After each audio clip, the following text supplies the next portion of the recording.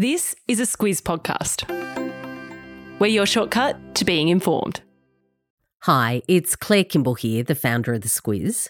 This week marks 6 years of putting out the Squiz Today podcast, and I just wanted to say a huge thank you for listening. If you love what we do, and we hope you do, please tell your friends about us. It's all the birthday present we could ever need.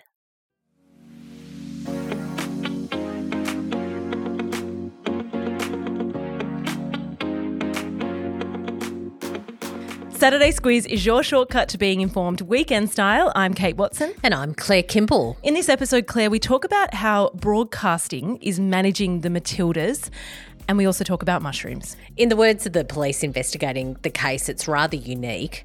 Also, Kate, it's been 3 years since the Australian journalist Cheng Lei was jailed in China. Yeah, if you don't know who we're talking about, it's a good one to get a refresher on.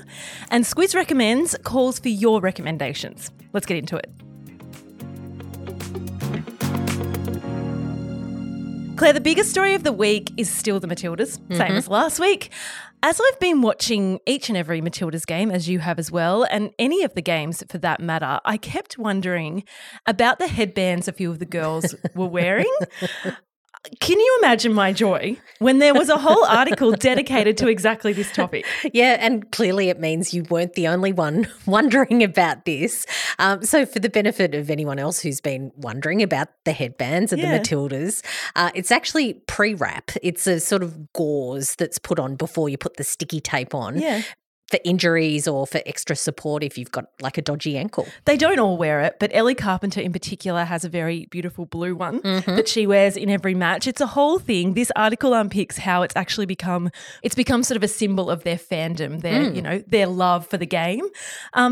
That's a bit of the lighter side of things. The serious business of winning the match is obviously important as well. But most of the chat this week has been less about the team and more about the product itself. The brand. And lots of chat this week about television ratings particularly. So just to unpick that a bit, an average of 3.63 million people tuned in to Channel 7.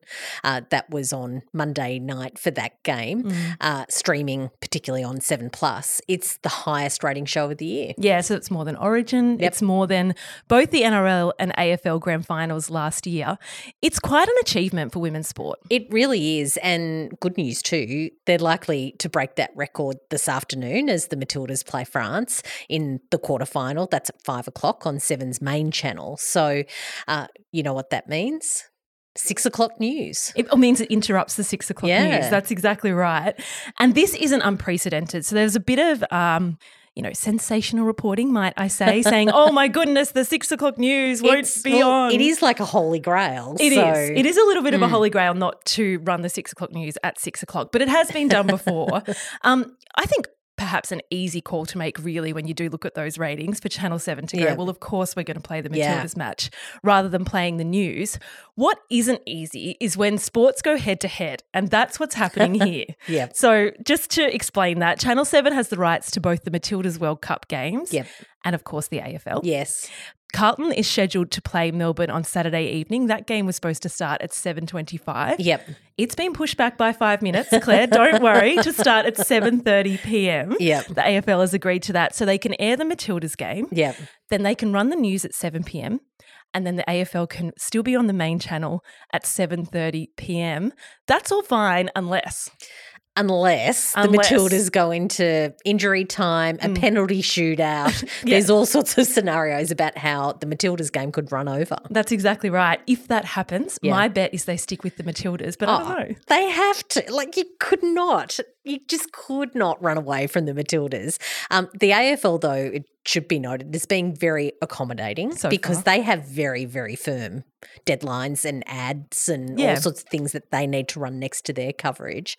They're even planning to air the Matildas on the big screens at the MCG, which I think is really, really great. Yeah. Because sports fans are sports fans, particularly in Melbourne. Yeah. That's before that Carlton-Melbourne match, which is going to be a huge game in it's and a of its massive own game. right. Exactly, yeah. But they said that they're not going to delay the start of that game by more than the 5 minutes that they've already conceded. So the question is, who will get bumped, the AFL or the Matildas? Let's hope they just win in normal time. It's all fine. We can watch the news. We can watch Carlton versus Melbourne, and happy days for another everyone. 4-0 result, done early. That'd be lovely. Walk away. Yep. Done. Before I wrap this up, in writing this and in watching what's happened over the last week, Claire, I guess I've had a few emotional moments. Have you? I guess I have had a few emotional moments. I was a young girl who loved sport, was obsessed with sport. My walls were covered in posters of my sporting heroes. I wanted to be a netballer. It was a big part of my life. Yeah.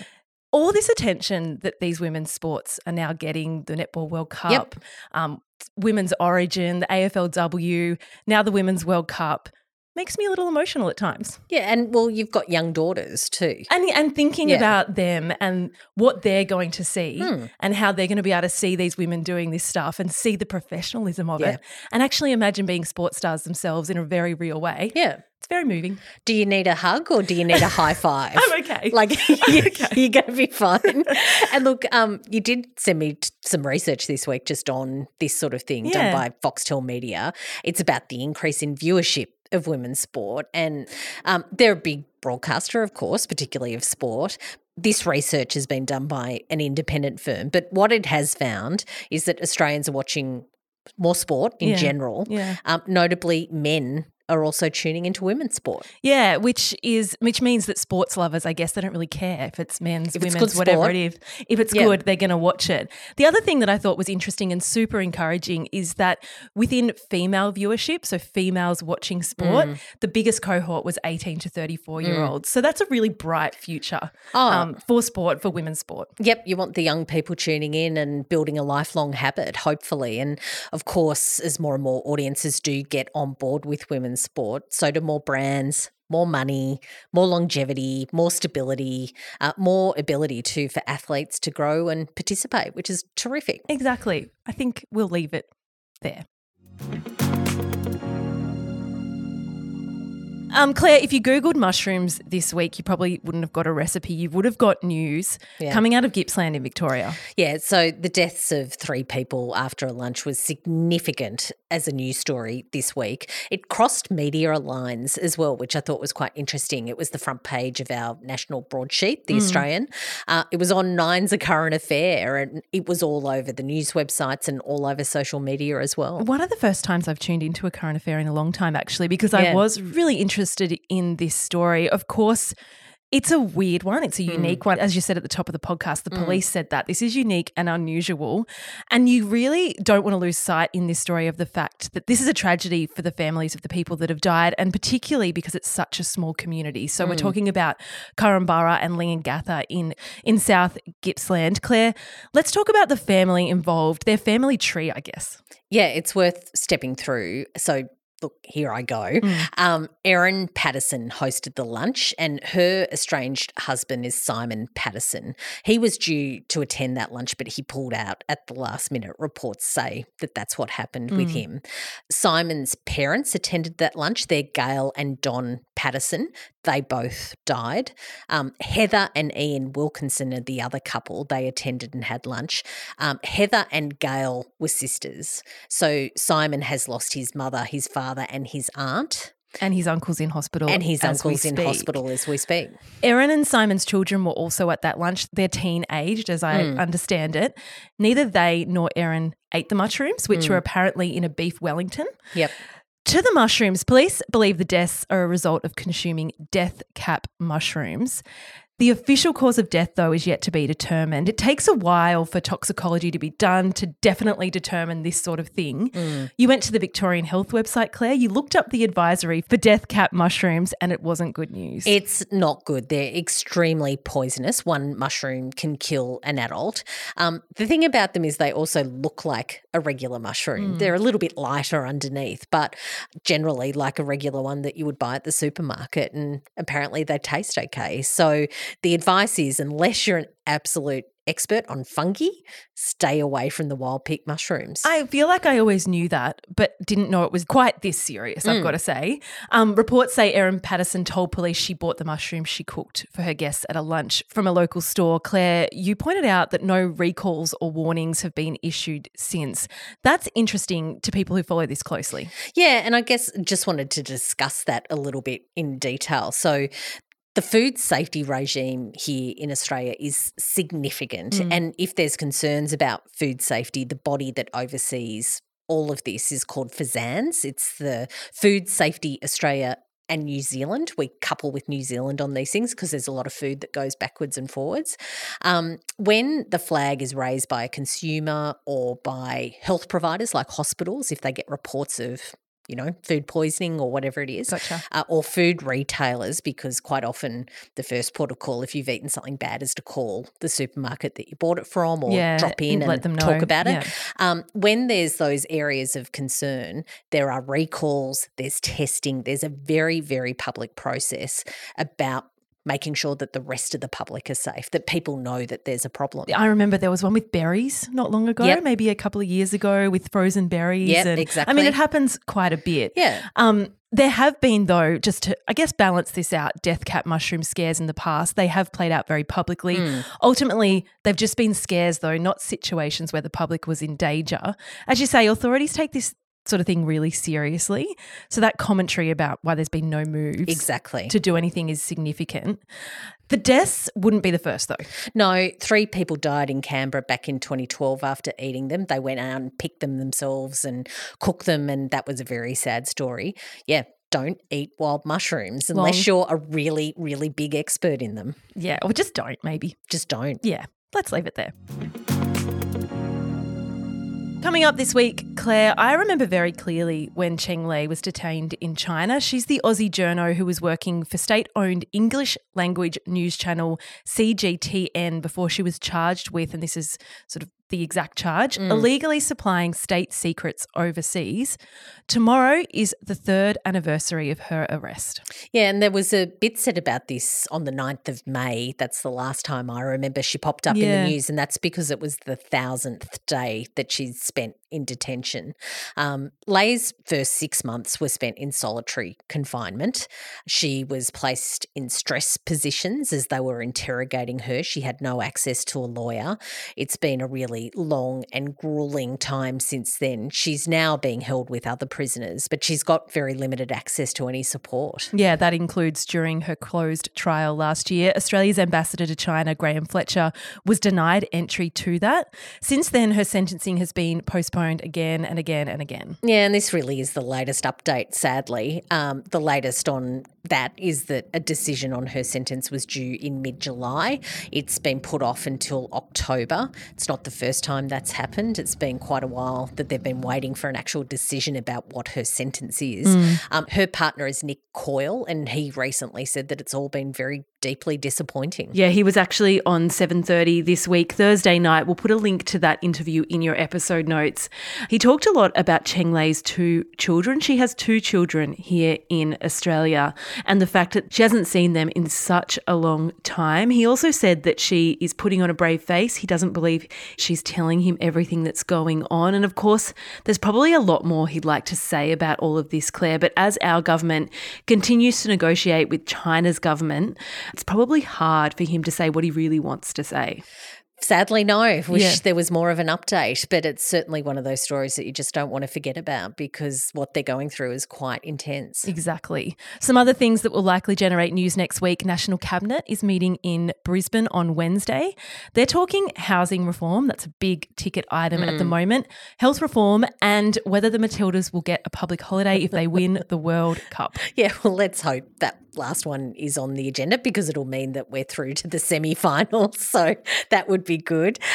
This is the discussion from PM Anthony Albanese's promise of a national public holiday. He doesn't get to actually decide that. That's up to the states and territories. Did someone ask him and he said yes? I think it was the correlation in an interview about Bob Hawke and winning the Australia Cup and, if your boss sacks you today because you didn't come in to work, they're a bum, that whole thing. So I just feel like if I don't really believe in jinxes, but if you did, we're really jinxing them by having this conversation. They're not even through the quarterfinals yet. Yeah. Let's just hold our horses. Yeah. Jumping on the Matildas, we've covered their game this afternoon. The semi-final, if they make it through, is on Wednesday night in Sydney. We just jinx them again. Maybe I do believe in jinxes. Just pencil it in your brain calendar that semi-final is on Wednesday night. Okay. We'll be watching it whatever happens because good sport is good sport, as we've just talked about. Absolutely. So, look, fingers crossed they're in. Thursday, it's a big day for company results. You and I recorded a Squiz shortcut this week, so go and have a listen to that and you'll feel very, very smug on Thursday when you see all of these headlines from all of these big companies that are releasing their results. We're talking about Origin Energy, Seven, who we've talked a bit about today too, Telstra. There's plenty of others on Thursday. It's quite a day. Company results, otherwise known as reporting season, companies reporting, whatever it may be. That's going to be the news next week. To wrap us up, a shout out to all the lefties. It's Left-Handers Day tomorrow, Claire. Yeah, I don't know if that comes with a smudge-proof pen, maybe a special kind of handshake. I don't know, but happy Left-Handers Day. They make up about 10% of the population. We say they because neither you or I are a left-hander. I don't actually think my left-hand side works. I'm so right-handed. Yeah. But if you are a left-hander, enjoy your day tomorrow. On to Squiz Recommends. Recommends, Claire. I am very, very late to this one, but I started watching Only Murders in the Building on Prime this week. You recommended it to me ages ago. I ignored you and I'm sorry. You don't have to apologise. It's great. It's you can really, do really things good. in your own time. No, it is a terrific show. So Steve Martin Short, Selena Gomez. It's about a podcast that they put together about murders in the building. They live in this apartment block. It's really cool. I enjoyed it a lot. And the third season starts this week. So I'm diving into that this weekend. So it was topical. So we were allowing it in our recommendations, even though I'm, just 2 seasons behind. Yeah. It's kind of funny / mystery / making fun of podcasts, which I also love. It's just a good show to put on when you don't want to be too taxed. It's just funny enough. Yeah. It's just sleuthy enough. Yeah, it's a good show. Yeah. Claire, also in the news this week was Zimmerman being sold to a private equity firm, making it Australia's first billion-dollar fashion label. Do you have anything from Zimmerman? I don't have anything from Zimmerman. I think I did a long time ago when they were really just sort of starting to pick up their heels a bit when they'd started branching out of Sydney. They've come such a long way in such a short period of time, and their growth fueled by Europe and the US. They're opening these beautiful stores in America. So, yeah, a really great success story, that one. Absolutely. I have one Zimmerman dress. I've had it for years and years. Which one is that? I don't know if I've worn it to anything that you would have been at with me. But you'll have to. Yeah. Well, I hope it still fits. But I have worn it over and over again. And people always say, oh, that's such a nice dress. And it's a Zimmerman dress. And it is. They're really beautiful. The reason we're talking about it this week is we thought it was a good opportunity to recommend some lesser-known Aussie brands that we really like. Claire, yours is Utopia Goods Textiles. Yeah, so they do beautiful furnishing fabrics. They do sort of styled on Aussie flora.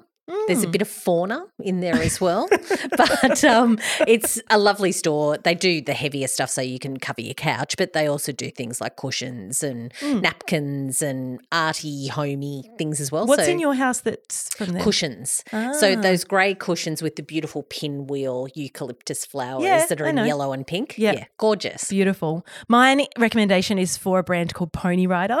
They do we're a bit homewaresy with our recommendations, but they do bedding, cushions, throws, bags. My laptop cover is from Pony Rider. Your bag too. I like that bag. My bag is from Pony Rider. It's quality stuff, Aussie made, based in Newport in Sydney, and I think really, really beautiful. So we'll put links to both of those in your episode notes.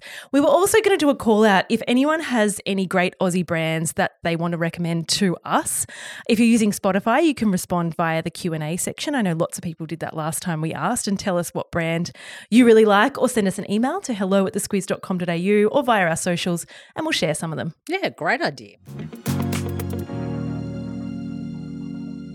Squiz Press, Claire, before we go, we're doing some research on The Voice. We want to understand how you're feeling about the Voice campaign, how you're feeling about the news coverage in particular. Yeah, so we would never ask you how you're going to vote. We're actually not that interested in that. We're more interested in the inputs to how this is progressing. So just getting some information about how you're engaging with it. If you're engaged yet, if you're not engaged yet, if you're talking to people about it, if it's part of your conversations. It certainly doesn't matter if you've made up your mind or not. We really want each and every one of you to do this survey so we get a really good snapshot of where things are at.